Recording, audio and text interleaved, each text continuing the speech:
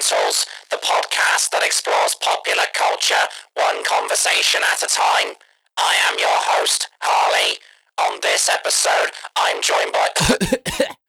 I'm so sorry. I just could not keep that going. Anyway, hello and welcome back to Fundamentals. As I said, my name is Harley and I am the host of this podcast, the podcast that explores popular culture one conversation at a time. On this week's episode, I'm joined by the co-host of Still Got Legs and Another Happy Pod. It's Nathan Bauer. Nathan was kind enough to come onto the show and share with me his love for an iconic British science fiction television series known as Doctor Who. Doctor Who is one of those shows that I've wanted to cover on the podcast for some time, given its legendary status in the British Isles. It's one of Britain's longest-running TV shows, dating right back to 1963. However, in this conversation, we heavily focus on what's known as the revival era from 2005 up to the present day. In this conversation, I get to find out what it is exactly about this particular run that's drawn Nathan and Lawrence and so many others back into the world of Doctor Who. In this conversation, we get into favourite doctors, iconic villains, and something that Nathan refers to as Doctor Who magic. There is this and so much more to look forward to in this conversation. So, without further ado, let's just get on with it. This is Doctor Who with Nathan Bauer.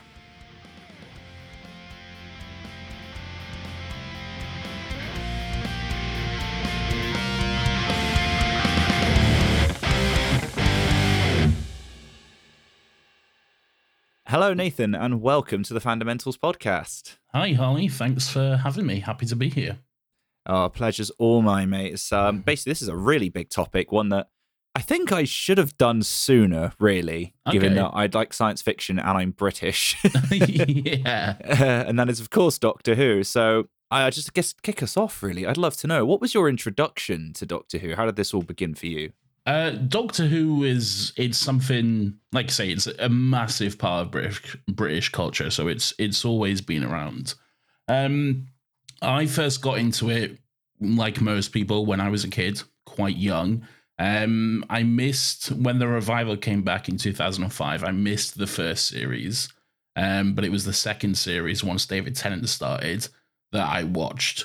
And it wasn't anything that I set out to do. It was just simply a case of it was on one Saturday night, and my dad asked me if I wanted to watch it with him. So I did, and from that episode, I just pretty much fell in love with it, really.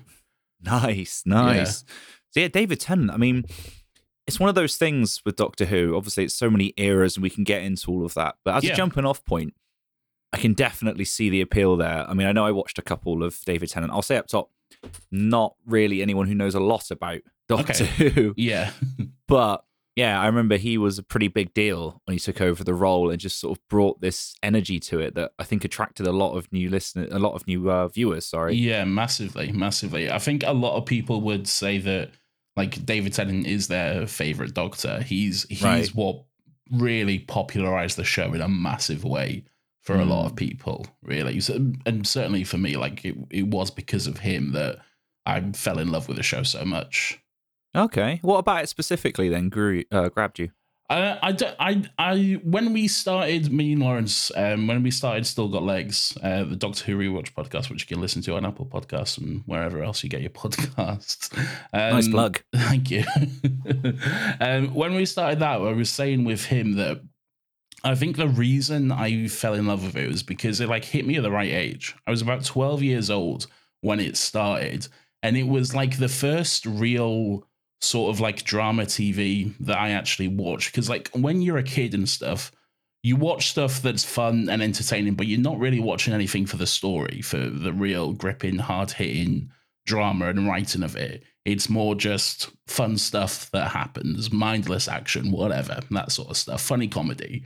But with Doctor Who, it was the first thing, like, with an ongoing story that was really engaging and that I was really excited to tune in and see what happened next. And I think that was why it kind of gripped me so much, really.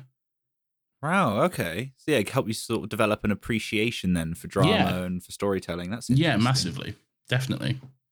Yeah, I could see that because it's sort of it's a bit of a sort of week to week kind of adventure, but also usually has a an overarching story, right? That's kind of what I've seen whenever I've watched series. It's mostly like especially like the earlier stuff, it's mostly monster of the week. So it's quite separate. You can tune in pretty much any week and you're not going to be like, what is going on here? You can follow on from pretty much any episode.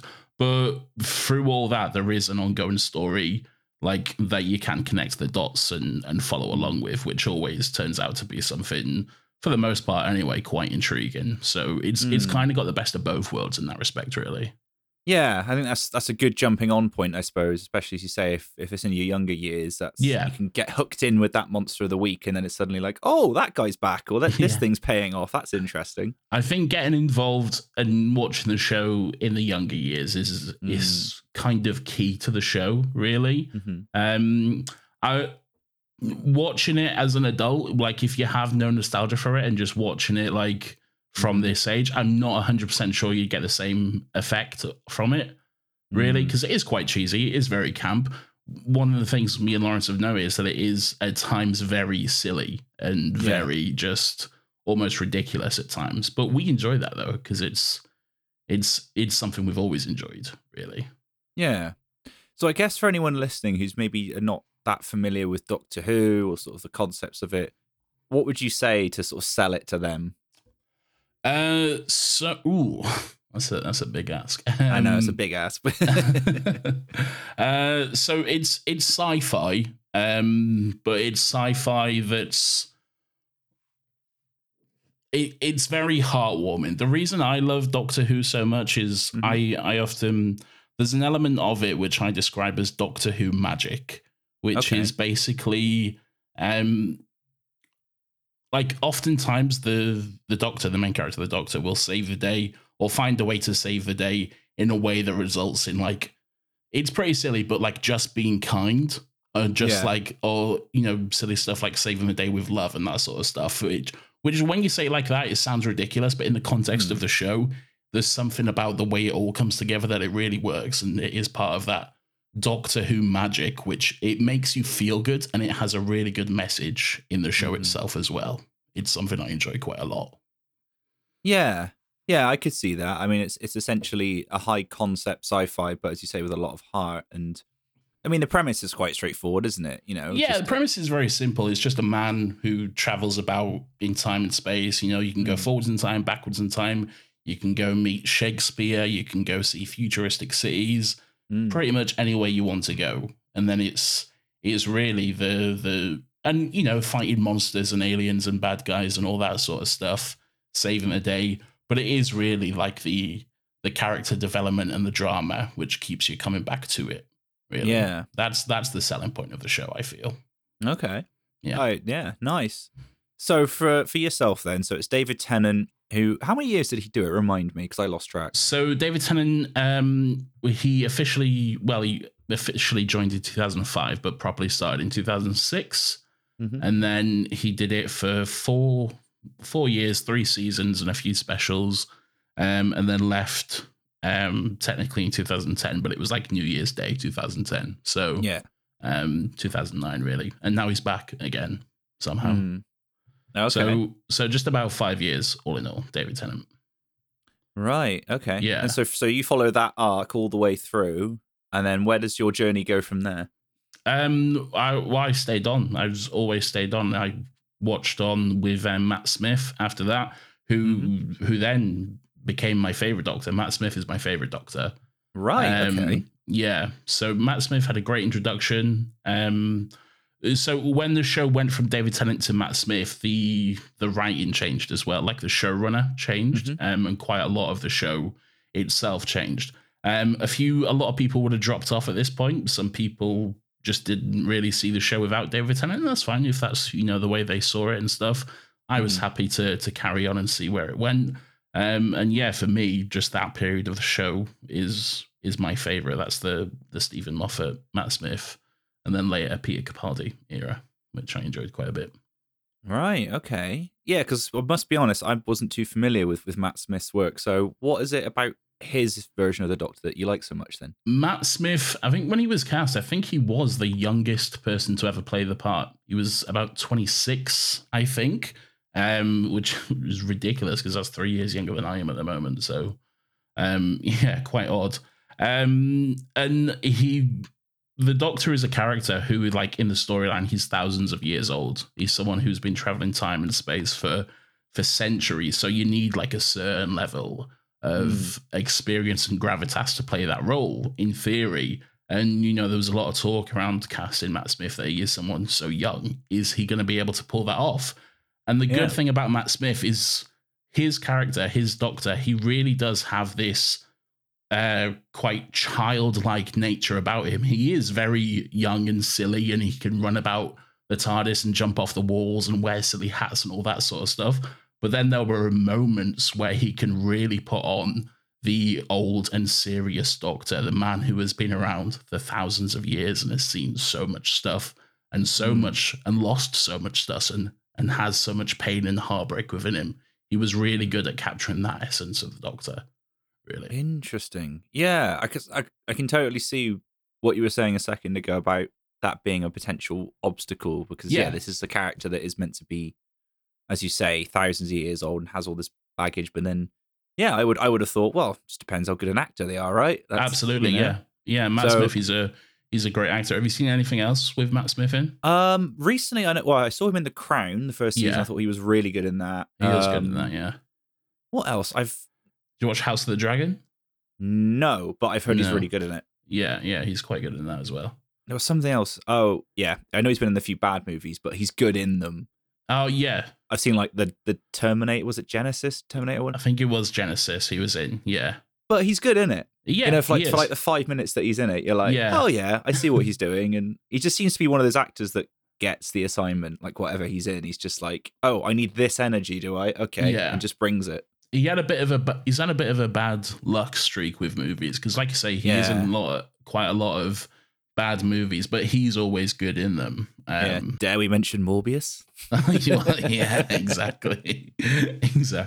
I still haven't seen Morbius. So. Oh, me neither. But I know it's terrible, so I'm not going to bother. But again, I heard he had a blast, and I heard that he was like.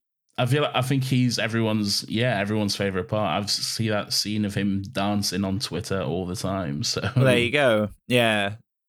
Okay, so I could see that kind of energy working, because I suppose that's the thing about what I've understood about the Doctor is it's one of those characters that I would describe him as being quite eccentric. Oh, definitely. His mannerisms and everything. So it would make sense that the actors that come forward have to bring a little bit of that energy to it. And I guess that's quite tricky, right? Getting that balance between weight and gravity of thousands of years, as you say, of all these lives lived versus you're a little bit nuts as well.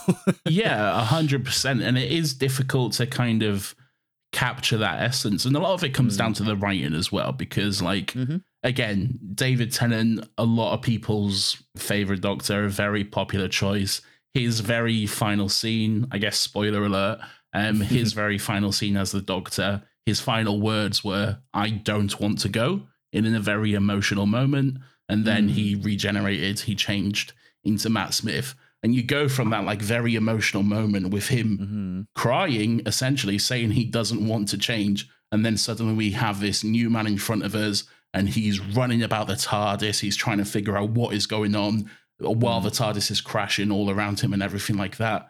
And it's just a whole completely new energy. Like the dynamic is completely shifted from where we were. So it's a definite big change for people to get on board with.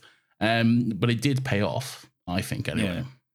Yeah. I suppose that's something, being a fan, right, is you have to get used to that. I think maybe for people that don't know is, my understanding of it is he regenerates because he has two hearts or something like that. Is that right? It's not. He does have two hearts. The regeneration is kind of, is described in the show as a way of cheating death, basically. Like if anything happens to that particular Doctor, they quote unquote die and a new Doctor takes their place. It's not a new Doctor, it's the same person. They just look different and have a bit of a new personality, but it's the same person all throughout, really. It's really just a way that they can keep the show going and just hire a new actor. That it's the built-in mechanic for the show, really. It's quite clever. I quite like it. But I suppose as a fan, it means you have to accept that, right? That every couple of years there's going to be a new person, and definitely, you got to get used to that. A lot of people don't know. That's something that comes up quite a bit. Some people can just not handle change at all. And, that's fine. Do what you do. But yeah, I feel like if you're on board with a show, you need to accept that at some point, the dynamic is going to change. Things are going to change. Your favorite Doctor is going to go. But hey, they might come back in a little while. So, Yeah. I was going to say, I feel like, not to tell people what to do too much, but it's like, if you don't cope with that, then you're watching the wrong show. Yeah, definitely. It's probably not the show for you if you can't necessarily handle change. So I wouldn't recommend it in that case. No. But I think it's quite exciting and interesting, and obviously that's something we can dive into is the different eras, right? I mean, as you say, since the David Tennant, let's see, if Matt Smith, you had Peter Capaldi, who did he do it for very long? I think he did it for like a short stint, right? They've all done kind of similar. Of the new Doctors, they've all done kind of similar lengths. The only real exception is Christopher Eccleston, who did just one season. Because he didn't really gel with the writers and stuff of the show. He had quite a negative experience. But yeah, they've all done like roughly about 3 seasons of the show each. Okay. Peter Capaldi, he did seasons 8, 9, and 10, and then left, and then Jodie took his place. Yeah. So what did you make of Peter Capaldi's performance? I like Peter Capaldi. It was quite difficult at first because Matt Smith was my favorite. And again, it was a big change. We've gone from a Doctor who was quite youthful and childlike and very energetic, and quite a Doctor who was... He very much wore his heart on his sleeve and was always very open about helping people in the best possible way. To then Peter Capaldi, who was obviously an older actor. His Doctor was a lot more grumpy, quite a very restricted character. He was very closed off with his feelings and stuff. And when he was first introduced, he didn't necessarily seem to care if people around him lived or died. He just needed to get on with a job. Wow. Okay. Yeah, it was quite a stark difference. But what I liked about Peter Capaldi's character, Peter Capaldi's Doctor, is the development he went through. Because over the time, over the 3 seasons that he had on the show, his character developed and changed in a really incredible way. He grew a lot because of the people he had around with him, because of the experiences and interactions he had on the show. And it was really good to see like where he started and where he ended up as a character, which was really just amazing to see. I say that like Matt Smith is my favorite Doctor, but I think Peter Capaldi is the best Doctor, really. Ooh, okay. Yeah, like he's like Matt Smith I absolutely love, but I feel like Peter Capaldi just really nails what the Doctor should be, I think, in the best way. So yeah, I really like him. Is it that sort of balance between, like you say, the eccentric craziness, but then also the weight of everything? 100%, yeah. Not necessarily so much the eccentric with Peter Capaldi. He could be a little bit weird and stuff, as the Doctor often is, but his was just more... His Doctor was kind of like more of like a bit of a mad professor scientist type of thing. And again, just the character development he went on, like going from a character who at first seemingly didn't care whether anyone lived or died, at one point abandoned his companion for death, just abandoned her in the middle of a whole situation, telling people that they'll be all right, they'll get through this, just to manipulate them into dying so he can move on to the next thing. To then going throughout all the seasons to, in his final moments, talking about being kind and how love is one of the most powerful things in the universe and how it's always possible to help people who need help and all that sort of stuff. Is just a really good, for me anyway, just a really good journey that character went on. And you can see it throughout the seasons as well. Yeah. Yeah, that sounds quite powerful, to be fair. Yeah. It is. It goes from like a very jaded, cynical place to a place of optimism. Yeah, 100%. Wow. Okay. That's interesting because I hadn't really heard anything about the sort of Capaldi era and run. I've kind of dropped off, listening to it all. But yeah, I feel like out of all of them, the Capaldi era is probably the most forgotten, really. I feel like definitely the Tennant and Smith eras are the most popular. Right. And then like, I don't know, maybe people started to get older, dropped off the show around the Capaldi eras and that sort of stuff. Yeah, I definitely feel like it's the most forgotten, which is a shame because, yeah, I do really enjoy it quite a bit, really. Yeah. And then I think after that, it kind of came a bit of controversy, right? Because yeah. Jodie Whittaker taking over, and that's a whole thing. Yeah. Walk us through it. Yeah, so Jodie Whittaker then took over the role, obviously the first female Doctor, which in itself was a big thing. You had, obviously, you're always going to get the usual idiots just, taking their stance and not watching it because of their own views and that sort of thing. Like, Yeah. fine, just do what you got to do, man. Like, but I like that the show stuck to its guns and, they didn't apologize for any changes being made.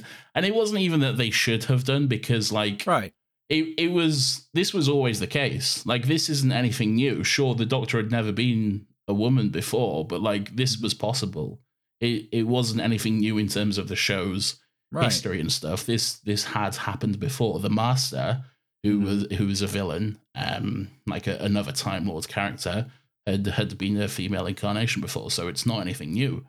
It's just because it's the main character, it's now suddenly a big deal.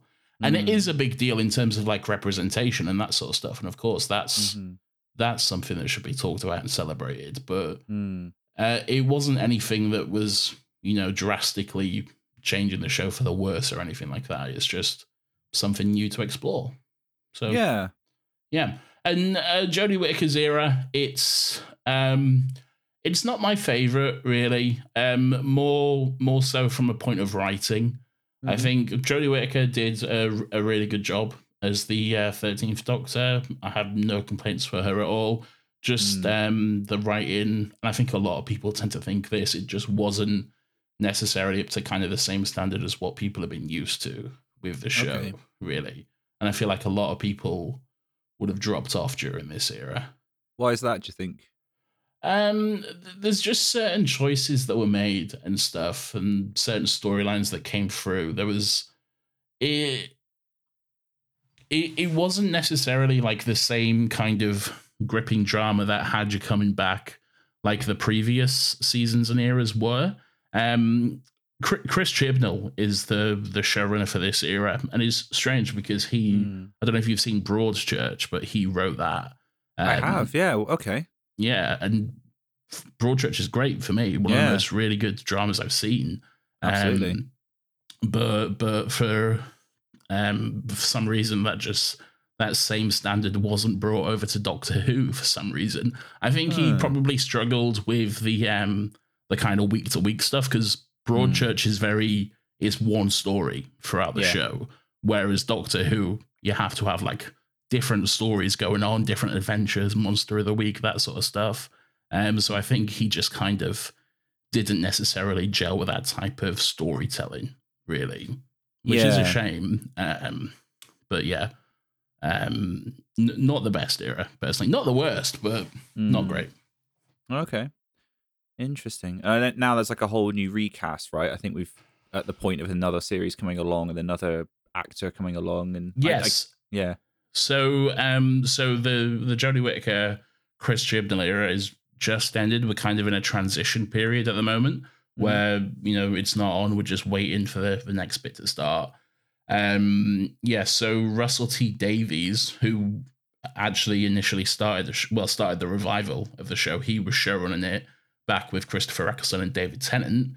He's coming back to showrun, which is very exciting. A lot of people were quite happy about that. I think that's a way to get a lot of people back on board, really, with the show. And then, bizarrely enough, Jodie Whittaker regenerated back into David Tennant in the most recent episode of Doctor Who, which is very confusing. We don't know what's going on there as of yet, but I'm excited to find out. Yeah. Okay. So David Tennant is, I think this is now technically the third Doctor that he has played, because he played the 10th Doctor. Then there was one storyline where he regenerated into himself. it's a whole thing. And now Jodie Whittaker has regenerated into David Tennant. So yeah, this is the third one that he's playing. Okay.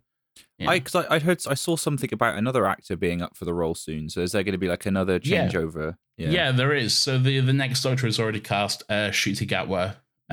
He was in Sex Education Netflix on Netflix. I haven't watched that myself, but I've heard good things about it. He is playing the 15th Doctor. David Tennant's playing the 14th. Right. Yeah, and David Tennant's really only back because it's the 60th anniversary of the show this year. Right. Okay. And he's coming back to do a 3-part special in November. And then I think after that is when Ncuti officially starts, really. So yeah, so it's an exciting time for the show. Yeah, it sounds it. Yeah, like you say, it's. I think that's quite an interesting way to transition into another era. Yeah, definitely. And I feel like because this past era of the show has been quite, like say, controversial, it's been a little bit, I don't want to say lacking in terms of writing, but that's probably the best way to describe it. It just hasn't had the same kind of magic about it. I feel like getting Russell T Davies back, getting David Tennant back, Catherine Tate also coming back for a few specials is really a good way to get people back on board, and you can see it. You can see you can see the excitement building on Twitter and other places and stuff. People are really excited to see what comes next and see the show hopefully back to the standard of writing that came before. Really. Yeah, I'd hope so. Like you say, if he's the guy that kicked it all off in the first place, you think that would bode well. yeah. And don't get me wrong, like Russell T Davies, he's not his era of Doctor Who, like it wasn't pure gold all the way throughout, as all these things are. There's definitely hits and misses and that sort of stuff. Me and Lawrence are finding that there's definitely some little wonky moments and odd choices with his writing that comes up every now and then. Especially whenever he does an episode that has anything to do with politics, we always notice that he doesn't have clearly any idea how politics works, which is always quite funny. So yeah, there's definitely wonky things that come up, but also, it's been 15 years or so since he last was writing on the show, and I think he would have grown as a writer and developed new skills and stuff as well. So yeah, we're interested to see how that all turns out, really. Yeah, definitely. So, in your rewatch, then, are you sort of starting from the revival era then and going through? Okay. Yeah. We talked about it and trying to figure out the best way to do it. Because it's like it's a rewatch podcast. We want to rewatch the show, so we decided doing it from the revival era is the best way to start, because. If we'd have started right from the beginning in Classic Who, that's like almost 700 episodes we need to get through before we can start 2005. Also, a lot of the storylines and episodes are actually missing from that era. So because, the BBC back in the days, they just recorded stuff on VHS tapes, stored it in a locker somewhere, and then once they ran out of space, just re-recorded over what they had originally. So there's some episodes of Doctor Who that are just completely lost to time, unfortunately. Wow. Yeah. So there's a lot of stuff missing. And also the classic era of Doctor Who, it has its fans and stuff, and you have to give it credit because it started this whole thing and it was around for quite a while and that sort of stuff. But I've seen a few bits and pieces here and there, and it's very slow and it's a little bit different from the revival era. It's not quite as exciting and adventurous, really. Okay. Through a modern lens, it's difficult to kind of get on board with it from the start, really. Okay, I see. But still, it has its fans. There are some really good moments in Classic Who from what I have seen, but it's just compared to the revival era, it's just not the most exciting. So yeah, we're doing the revival era from 2005. We've just finished the first season, moving on to the second now. Mm-hmm. Yeah, one episode a week. It's going to take us about 3 years to get up to date with where we currently are, and then who knows where we'll be by that point. So, Yeah. Interesting. Quite excited to see where that goes, really. Okay. Yeah, we think that, like, because once we do catch up in like 4 years, maybe it'll be 5 years, who knows. If it is still going, hopefully it is, touch wood.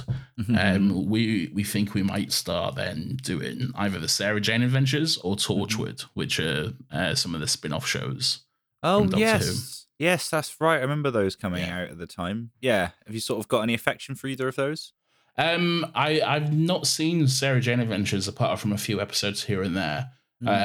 So I'd be excited to see that. I think the only episodes of the Sarah Jane Adventures I watched were the ones where the Doctor would show up, like the few special episodes where he would show up.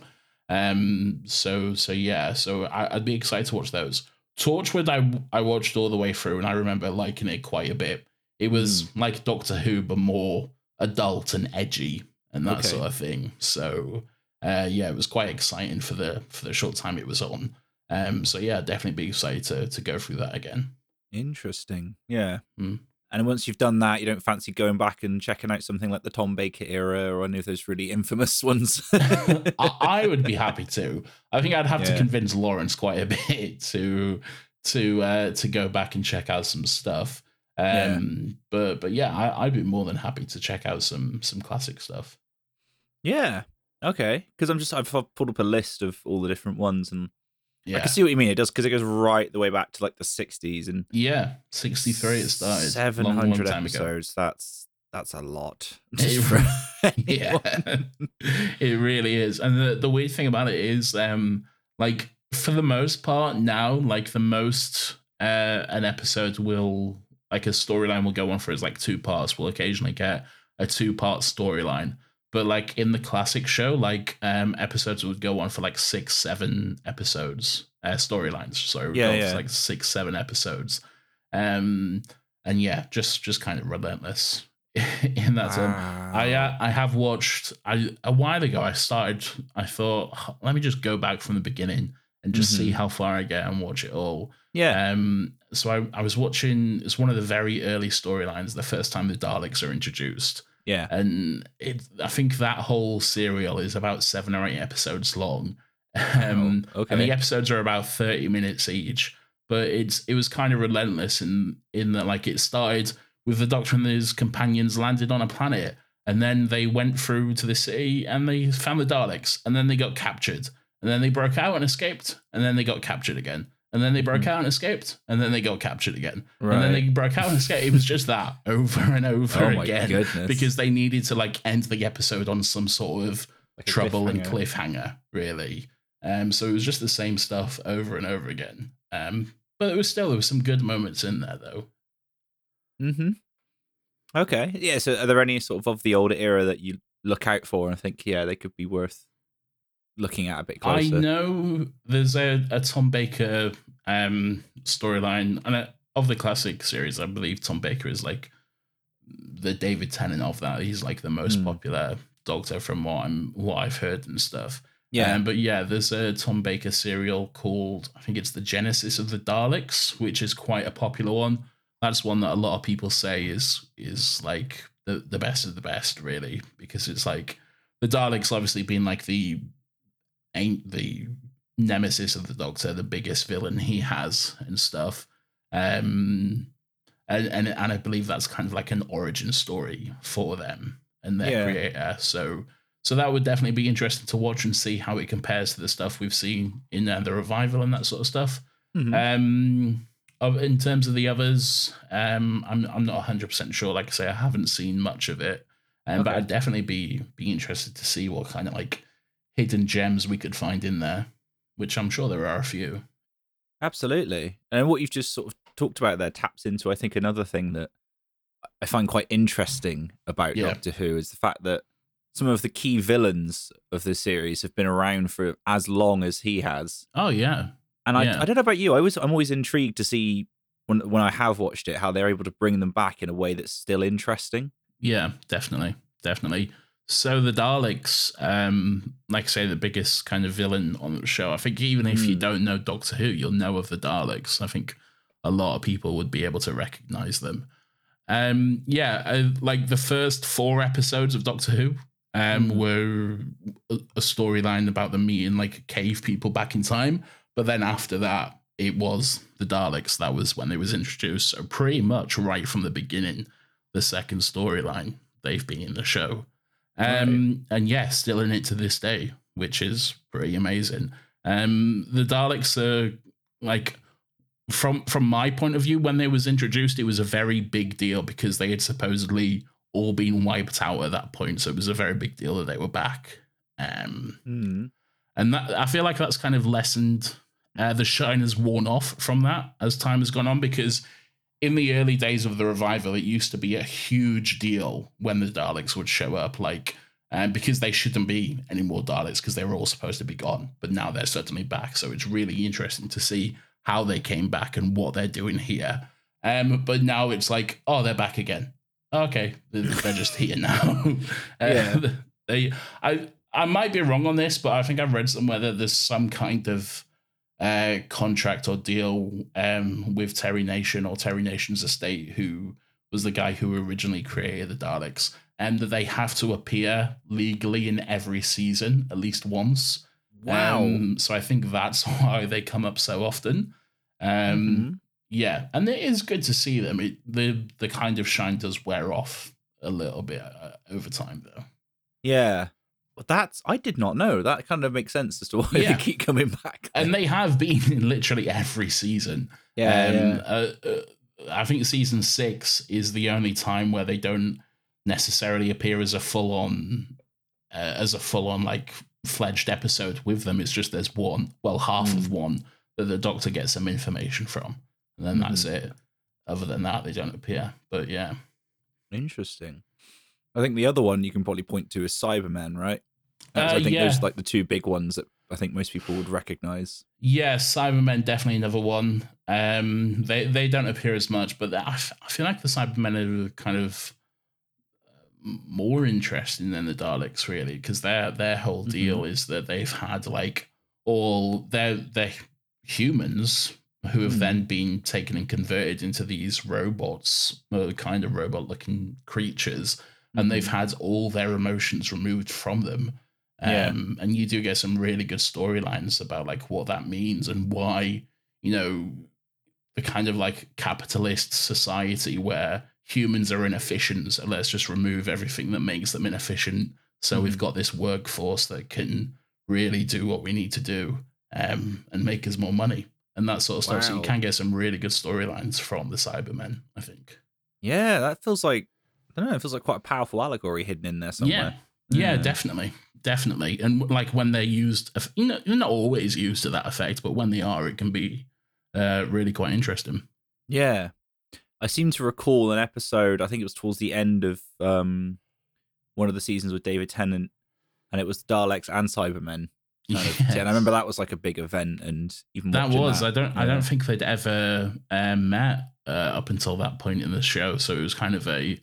I remember at the time the World Cup was going on in the UK, the 2006 World Cup, I think it was. So I remember on all the magazine covers there was like the Daleks in like, I don't know, like an England shirt, and then the Cybermen in like a Germany shirt or something. So it was like the Daleks v Cybermen showdown. That was quite funny and interesting. But yeah, that's a good episode, a good storyline. And a thing I love about that episode is you do get a moment of the Daleks and the Cybermen having like kind of a little sass off. They're just being a little bit towards each other, which is strange because it's just 2 emotionless creatures kind of like with a robot voice, just like talking like this at each other, but then just saying the most things, which is quite fun. Yeah, I enjoyed that quite a lot. Nice effect, by the way. Oh, thank you. That's the first time I've ever had someone do that to me on a podcast. Lawrence hates my little soundboard here because I just play little noises all the time to annoy him whenever we're recording. But I think it's fun. Yeah, absolutely. The other one I think you mentioned earlier, and I think it's worth mentioning as well, the Master. So it's usually like another Time Lord, but it's kind of that classic thing of like superheroes, right? Where like the villain is another version of the hero sort of thing. Yeah, definitely. Like the Venom to Spider-Man, right? Yeah, Zod to Superman, that sort of thing. Yeah, exactly. That's definitely the best way to describe it. And it makes it more interesting the fact that, you know, in the storyline, the Doctor and the Master were friends as children. They were on Gallifrey, their home planet, together as friends and grew up together.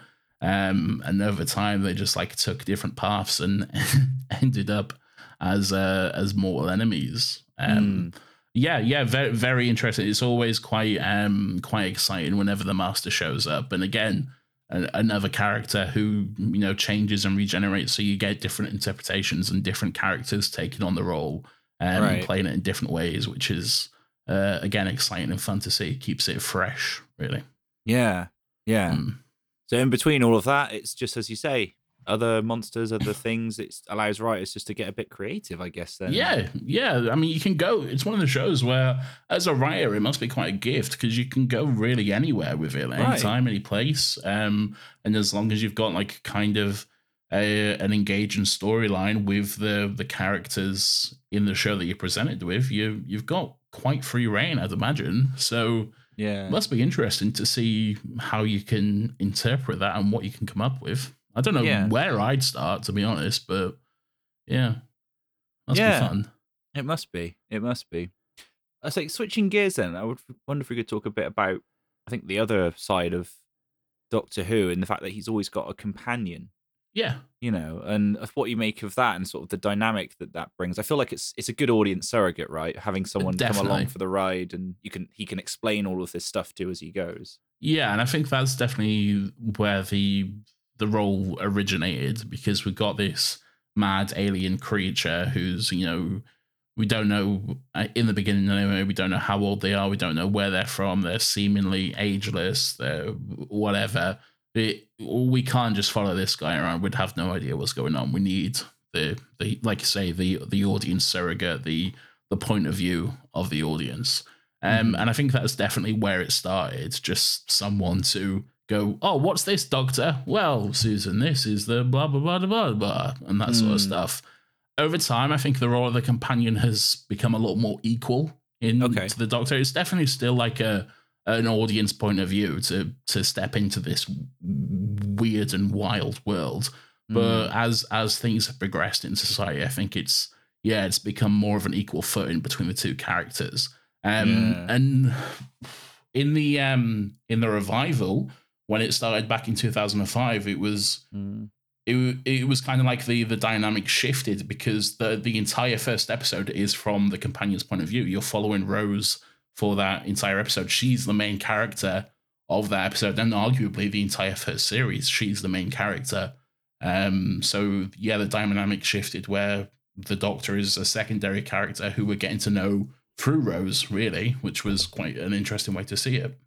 Yeah, I seem to remember that. I know that was a big thing for a lot of people during that era. And I think there's a lot of fans of the classic era who don't necessarily like the new era and couldn't quite get on board with it, because there was a lot of like big changes made.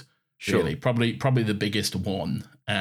Like when Russell T Davies was writing the era, he made the decision that like all of the Time Lords are now gone, and the Doctor is the last of the Time Lords. His planet was destroyed, and we find out more about that as the show goes on, and then it turns out not necessarily to be the case. But at first it was definitely a big change, which a lot of people, understandably, weren't necessarily on board with.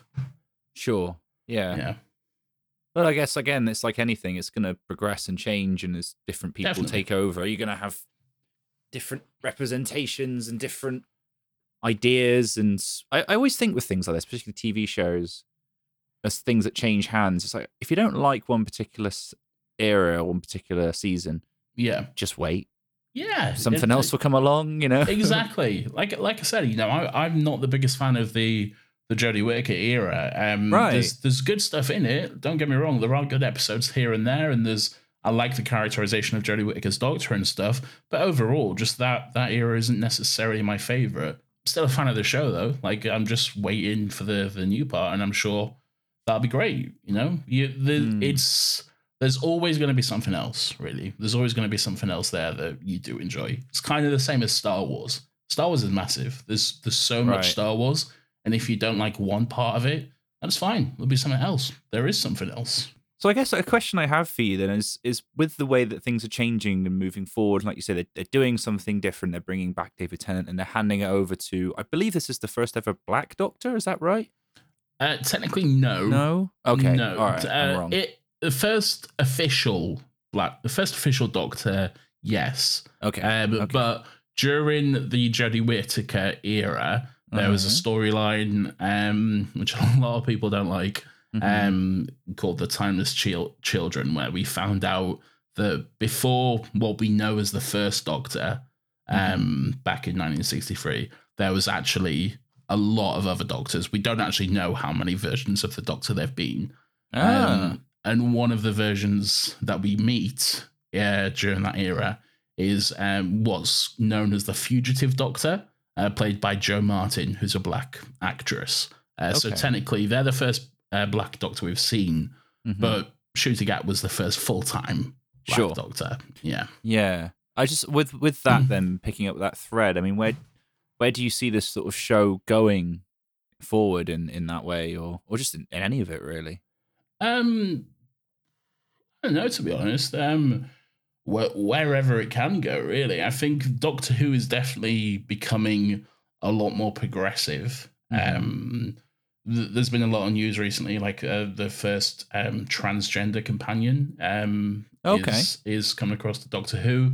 A drag artist is going to be in the new season as well. So the show is definitely getting a lot more progressive, which, as you can imagine, a lot of people are taking very well. Sure. But yeah, I feel like Doctor Who is always going to be something that grows and changes with the time. You know, I feel like it has to. It can't be a show that's like, oh, well, this is the way things are and we're not going to change. It has to adapt and evolve, really. And I think it should.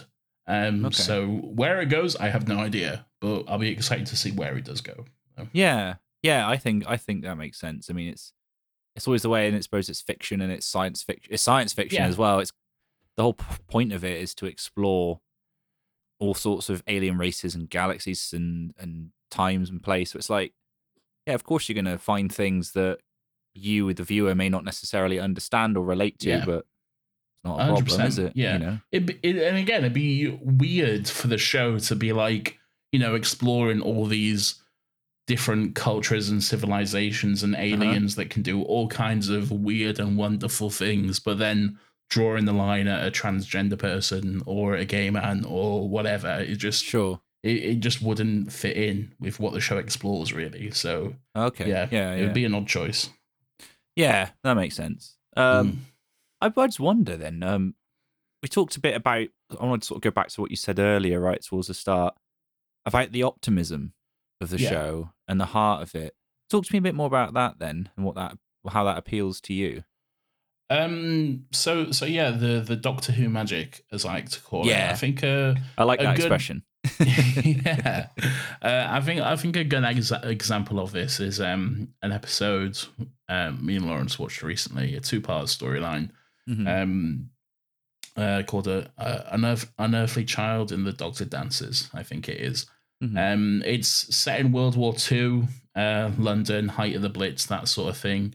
But then there's just some weird alien stuff going on in the background. That isn't really important. But the way it all comes around is that like there's this kind of infection that's sweeping through a lot of people, and they're seemingly dead because of this. The way that the day is able to be saved, though, is there's just a moment where the Doctor is able to figure out what's happening with these little nanogenes that can basically fix the people. And there's just a really beautiful moment where the Doctor realizes that everyone is going to live, and he just cheers, "Everyone lives, Rose, just this once, everyone lives." And it's just such a beautiful moment, especially in terms of that character as well, because the Ninth Doctor, Christopher Eccleston, he is a character who was born out of war and death in terms of the story. He, from his own point of view, he had to destroy his own planet and kill his own people, destroy his people because of the war that he was in. So to go from that and to be very angry for most of the season and to be very jaded and bitter, to then having a moment of pure joy of being able to save everyone and having no one die whatsoever, it was just a really beautiful moment. And yeah, simple as that, really. It is just that magic where everyone lives, and that's something that should be celebrated, really. Yeah. Yeah. I can see it's that really working. I can really see that working, yeah. And Yeah. I hadn't thought about the context as well from which the character approaches it. So Yeah. that's really cool. That's really cool they thought to do that. Yeah. And again, another moment I like quite a lot. This is in a Peter Capaldi episode, and Peter Capaldi's last episode, actually. Again, wartime, it's World War One this time. And World War One doesn't necessarily have anything to do with the episode. They just end up there at the end. And it's actually the Christmas armistice. So the moment where the British and German soldiers put down their guns on Christmas Day, and for just one day there was no fighting. They just went over, shook each other's hands, played a game of football, that sort of stuff, and just celebrated Christmas Day with each other. And again, just a really beautiful moment in the show. So yeah. Again, you do get those moments of magic, which are just really, really nice to see, which I always enjoy. Yeah, and I think it's always nice as well when it comes from something just like a straightforward. I would almost describe it as like a soap opera in space, right? The way that Doctor Who plays out. It's I mean, that is a good way to describe it, actually. It's like very like comforting to watch. Yeah. It's It's easy going, but then like you have those moments and they hit you, I think, even harder because you're like, oh, I was not expecting that. Yeah, it is. Soap opera in space is a good way to describe it, because you do have, you are going off to all these far off worlds and going on these big, wacky and wonderful adventures. But at the end of the day, it's really the human drama that keeps you coming back. That's what you're here for. And that's what really gets you to fall in love with the show. So yeah, 100%. Definitely agree. I wonder, just a bit about a left field this, but have you ever been to any sort of conventions or anything for Doctor Who's? I know that's quite a popular thing to do. Yeah, it is. I haven't myself. No. Okay. Something I've always wanted to do. I remember a few years ago they had the this isn't necessarily a convention, but they had the Doctor Who experience in Cardiff, which was like kind of like a set tour kind of thing where you could see all the sets and that sort of stuff. So that would have been exciting to go to. No, I haven't done the convention thing because I've never been to a single convention really. Oh, okay. Not a conscious choice. I just haven't. This just hasn't happened. Me and Lawrence was supposed to go to Star Wars Celebration this past weekend, but I couldn't make it, unfortunately, because of a funeral I had to go to instead. So that was a bit of a shame for a lot of reasons. I was going to say, yeah. I missed out on Star Wars. Awful thing to say. Yeah, that was going to be the first one, but yeah, unfortunately didn't get to go. But yeah, hopefully in the future I'll definitely be able to get to some. Yeah, I know so. They are quite popular. I think, surprisingly enough, America has the biggest Doctor Who convention. I think, right? Because Gallifrey One, it's called, which is an annual convention that happens there, which is quite popular. But yeah, never been myself, unfortunately. I think something to tick off the old bucket list, as they say. Yeah, I think so. Definitely. I mean, at the moment, I'm planning to go to the next Star Wars Celebration in Japan, so that's going to be a whoa, yeah, a big sort of travel thing. So yeah, definitely at one point I hope to get across to America for that, or even if it does come here, yeah, definitely be excited for that. Definitely, man. I'm quite jealous of the Star Wars one in Japan. That would be amazing. Yeah, it's going to be exciting. Japan's, it's somewhere I've always wanted to go. It's definitely an interesting country to visit. Yeah, when they announce the next one's going to be in Japan, I'm like, all right, well, I guess I'm going to Japan. I'll figure it out somehow. So we'll see. Oh yeah, you'll have to let me know how that goes because Yeah, definitely. those are two things I've always wanted to experience: Japan and a Star Wars convention. So Yeah. to do two in one, awesome. Yeah, that's good. So how do you find then just the sort of general discussion around Doctor Who as a fan and within the fan base, right? 'Cause I know your podcast is fairly new, but I think just having those conversations with people, like, what's your sort of take on it?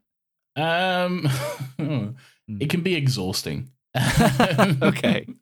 And I'm the same way with Star Wars. Like Star Wars and Doctor Who are like my two biggest loves. I absolutely love Star Wars. I never want to talk about it with anyone. Because like I have my opinions. I'm happy with my opinions. You have your opinions. That's fine. Sure. I'm happy with my opinions. I don't want to know why Rian Johnson ruined your entire life. Okay, just leave me alone. Yeah. So I tend not to get involved in the online conversation too much. I've kind of curated my own Twitter feed to be quite a generally positive place with all that sort of stuff. So I purposefully don't see a lot of the ongoing negative stuff. Don't get me wrong, a lot of it does seep through. Like again, recently with like recent casting announcements and stuff, a lot of just negative echoes and stuff drips through, unfortunately, and all that sort of stuff. It's just exhausting. But I feel like that's the same in a lot of fandoms these days. There's always some kind of controversy related to something. It's definitely not something that's exclusive to Doctor Who. Right. But yeah, I try to stay away from it for the most part, which is a shame because like what I'm finding, I like talking about it. Like I really enjoy talking about it with Lawrence on the podcast and being able to engage in that sort of way. But I know I can do that because it's a safe space to do that. Like at no point is Lawrence going to turn it around on me and tell me, you know, he like hates this cast enough for whatever reason or something like that. Sure. It's not the typical online fandom discussion, which it can be exhausting and draining, really. Yeah, that makes sense. There's an expression I've heard with Star Wars fans, like nobody hates Star Wars quite like Star Wars fans. Yes, that is definitely true. Like, back when I hardly use Facebook at all these days, but when I did use Facebook, I was in quite a few different Star Wars fan groups. But then over time, that just dropped because it was just so relentless and exhausting. It was just constant complaining. And you know, that's fine. If you don't like something, of course, you're more than welcome to critique it and express your disinterest. But it's just the relentless nature of it just really started to just exhaust me, really. Yeah. So yeah, had to leave all of those, really. That's fair. Which is definitely one of the better choices I've made. Yeah. I think when I put together my Star Wars episode, I asked my guests coming back, like, what's something you perhaps don't enjoy about Star Wars? And that was like the number one thing that every single one fed back was like, yeah, the fans can be pretty terrible. But what's made me laugh about that, and you just said it a second ago there, Nathan, is you do find that in pretty much everywhere. Yeah. You know? And I ask with Doctor Who, knowing that there's going to be gatekeepers, there's going to be people like that. But I also think when there's stuff like conventions and things like that, that tells me that there are at least a good section of fans out there that want to be united by it. You know, or even start a podcast talking about it. You know, like there's that kind of commonality that you can find, which I think is really that's cool. the reason Star Wars Celebration is so successful and popular, because like it is a safe space. You know, I once heard someone describe it as, you know, as Star Wars Celebration is not prequels fans, it's not original trilogy fans, it's not sequels fans, it's just Star Wars fans. Everyone's there just for Star Wars. It's not us versus them or anything like that. They're just all coming together out of a shared love and interest. And it's like just a real place of positivity, which is quite nice, really. Right, exactly. And I imagine with Doctor Who, you can find a similar space if you look for it. Yeah, definitely. Like I say, I think they do exist. I think it's Gallifrey 1 is the main convention. I don't think there's an official one. It's just like something that's grown over the years and been put on by the fans, which in a way is more interesting, really, than like, you know, an official one. But yeah, I think so. I think if it's fan made as well, then that's really cool. Yeah, that shows like a real love and passion, really, because then you know it's not just there to sell you stuff, really, which I think Star Wars Celebration can be that a few times, but yeah, Sure. Yeah. Yeah. No, that's fair enough.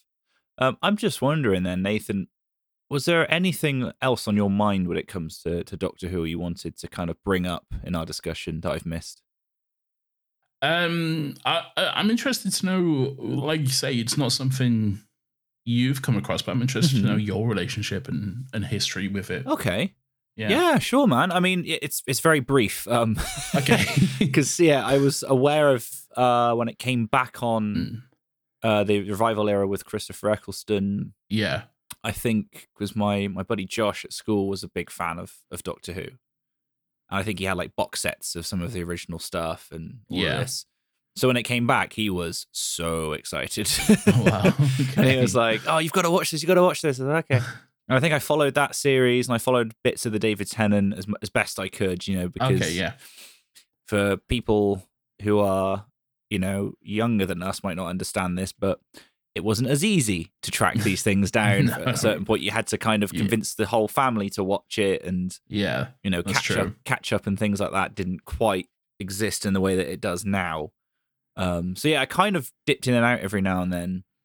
It was just something I always had tremendous amount of respect for whenever I did see it, because I just thought, this is fun. Yeah, this is just fun, and like I love sci-fi. Like I say, Star Wars is one of my favorites. I'm just looking at my DVDs now, and like I've got a bunch of ones I've saved. Most of them are science fiction or comedy. Okay. Like, that's pretty much my wheelhouse. Yeah, I'm the same. I love sci-fi quite a lot as well. Yeah, and so I always respected Doctor Who for that. I never got enough into it to like, I'm going to follow this, but I'm glad that it exists, and I'm glad that it impacts people in the way that it does, and like some of the things that you've discussed, the positive messages, that sort of thing it gets across. Yeah. I'm like, yeah, that's great.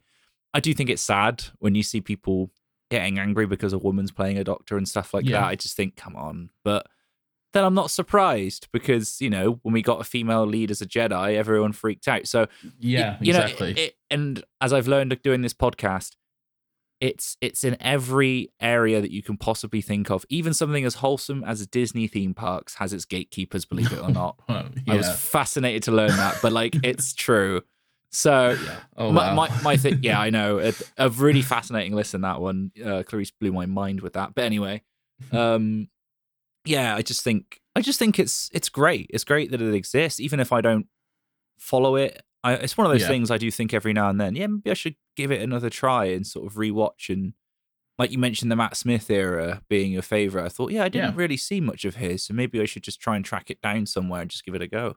I'd definitely recommend it. I feel like one of the reasons I enjoyed that era is because as well, I feel like it kind of, and I think this was a part of watching it at the right time as well. I felt like the show kind of aged up with me, because the Matt Smith and Peter Capaldi era, it felt just a little bit more mature than the Russell T Davies era. It might not have been. It was just how I personally felt about it. It seemed, from a writing point of view, it seemed to be just that little bit more mature. So I feel like that kind of hit me at the right age, really. I felt like the show grew with me.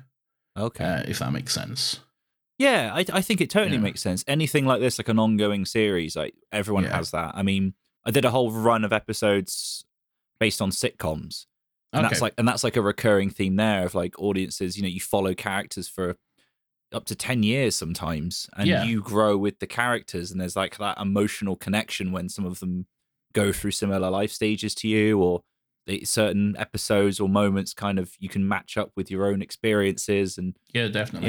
So I could totally see it was something like Doctor Who doing that as a long running show that it's going to have that change, that maturity. There's certain moments that are going to resonate. You can probably link up to key moments in your life of like, I know where I was when that came out or when this happened. And 100%. I can totally see that. And that's something I love genuinely about like long form TV shows, things like that, is that growing together that the audience and the show does. I think it's beautiful. So I'm glad to hear that Doctor Who could do that as well. That's genuinely made me really happy.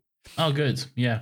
I mean, it's something that, the revival era, at least, it's almost 20 years old at this point. I think it was recently just came up to the 18th anniversary of the revival era. So So yeah, it's been going quite a while now. And again, the show in general, 60 years. So yeah, crazy, Yeah, really. I can't think of very many other shows that do that, right? I don't know about you off the top of my head.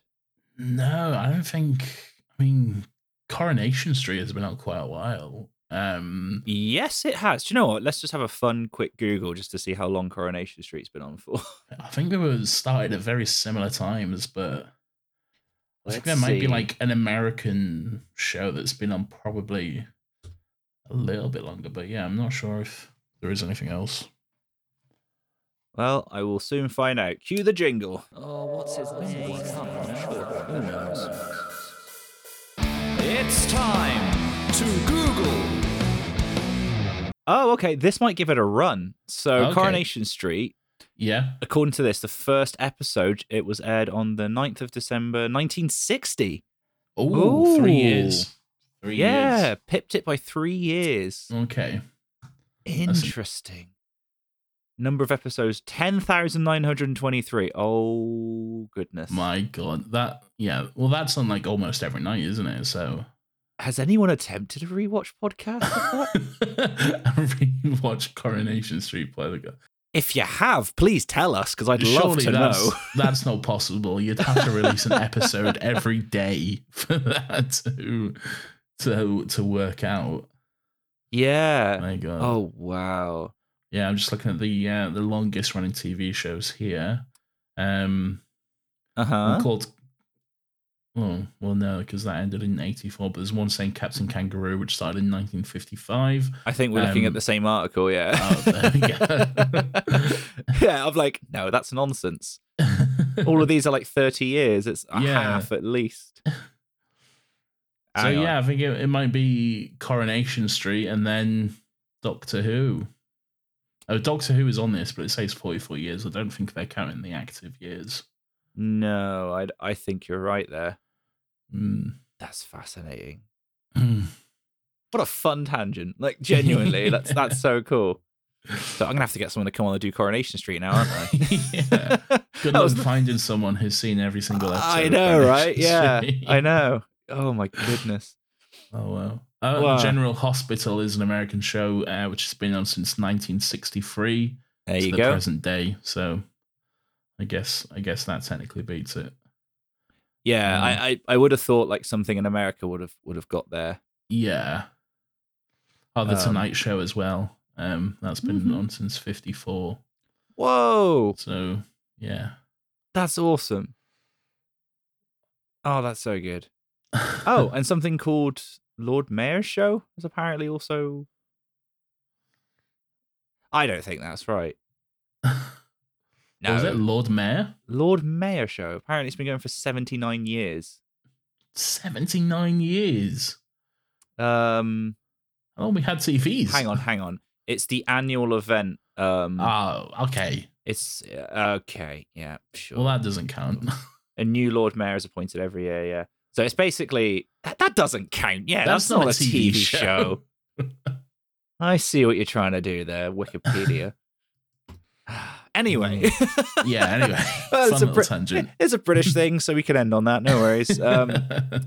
Yeah, that's awesome, man. So yeah, I mean, again, I throw it to you. Was there anything else you wanted to talk to me about with Doctor Who? Or... No, not necessarily. Just it's okay. Yeah, it's an exciting show. Like I say, one of my two biggest loves in Mhm. terms of like TV show and fandom. Anyway, so yeah, I'm always happy to talk about Doctor Who and try to get more people to check out this weird and wonderful little show, as I often call it. Brilliant. And I guess, yeah, people can come and have a listen to you and Lawrence have a look through that particular run, right? And they can listen to you on your podcast. So I guess, yeah, take us home. Where can the good people find that podcast and the other podcasts you guys do together? Yeah, so we do still got legs. Our Doctor Who Rewatch podcast, we talk about, we rewatch the show weekly and talk about the episodes, discuss the episodes. So you can find that on Apple Podcasts, Spotify, Google, literally anywhere you get your podcasts. And the same with Another Happy Pod. That's our main show where we just discuss mostly movies, but TV shows, occasionally video games as well, and just see what's going on. And mostly just descending to me and Lawrence arguing with each other, which is always good fun. Yeah, it is. It's good fun to listen to, and I definitely recommend it. So, Oh, thank you. Very kind. yeah, I'll be putting links in the show notes and as well to your Twitter page. I guess that's the best place to find you if they want to come and chat to you. Yeah, absolutely. At Nathan Bauer _ I think it is. Feel free. Feel free to talk to me about Doctor Who. Just don't be negative or anything. I think that's a fair caveat. Yeah. Well, Nathan, thank you so much for coming on. No problem. Thanks for having me, Holly. Had a blast. And there we have it. Thank you so much to Nathan for coming onto the podcast and sharing your love of all things Doctor Who. If you like what you heard here, then definitely go and give the podcast Still Got Legs a follow. As you heard at the end of the episode, it's a Doctor Who rewatch podcast featuring Nathan and a previous guest of this podcast, Lawrence Heisey. They also do a general pop culture movie discussion podcast called Another Happy Pod, which you also heard about, both of which are well worth giving a follow. I've put links to all of that in the show notes for you to go and check out, and make sure you go give Nathan a follow as well. Let him know what you think of this episode and share any love that you have for Doctor Who with him. If you'd like to discuss that love with me, then you can reach me via the links in the description as well. I could be found on a few different social media platforms, as well as a Discord page, which I will be setting up for this very episode. So make sure you go and check that out. If you would like to give this podcast some love and support, then there are a few simple ways to do so. First one is just to tell somebody. I really don't mind how you do that. Maybe do it as you're going around in your interdimensional travels in your TARDIS, or you just tell a friend down at the pub, or shout it from a rooftop. I really don't mind how you go about doing it. Please just make sure that you do, because it is the best way to help this podcast to grow. Word of mouth is just invaluable, and I really cannot thank you enough for any and all support that you give by telling somebody. You can also head over to your favourite podcatcher of choice and leave a lovely 5-star review and or rating. If you are kind enough to do that, then please let me know so I can give you a massive shout of praise on the next episode of the podcast. After all, it really is the least that I could do. And finally, there are a few simple ways to contribute to this podcast monetarily if you are able to do so. Simply head over to the TeePublic or Redbubble store to get some merchandise featuring the wonderful artwork designed by one Alex Jenkins, whom you can of course get in touch with via the details provided in the show notes, or head over to Ko-fi or Ko-fi, however you want to pronounce it, and just donate directly to the podcast there. You can give as little as £1 just to help with the costs of running the podcast. And that just about does it from me. I'm going to have a short break and take next week off, but I will be back on the following week with a wonderful episode featuring a returning guest and a truly brilliant musical topic. So make sure you are here for that. Until then, take good care of yourselves. Go and check out Nathan's podcast. Go and watch Doctor Who. And I will see you all right back here for another episode of the podcast. See you then.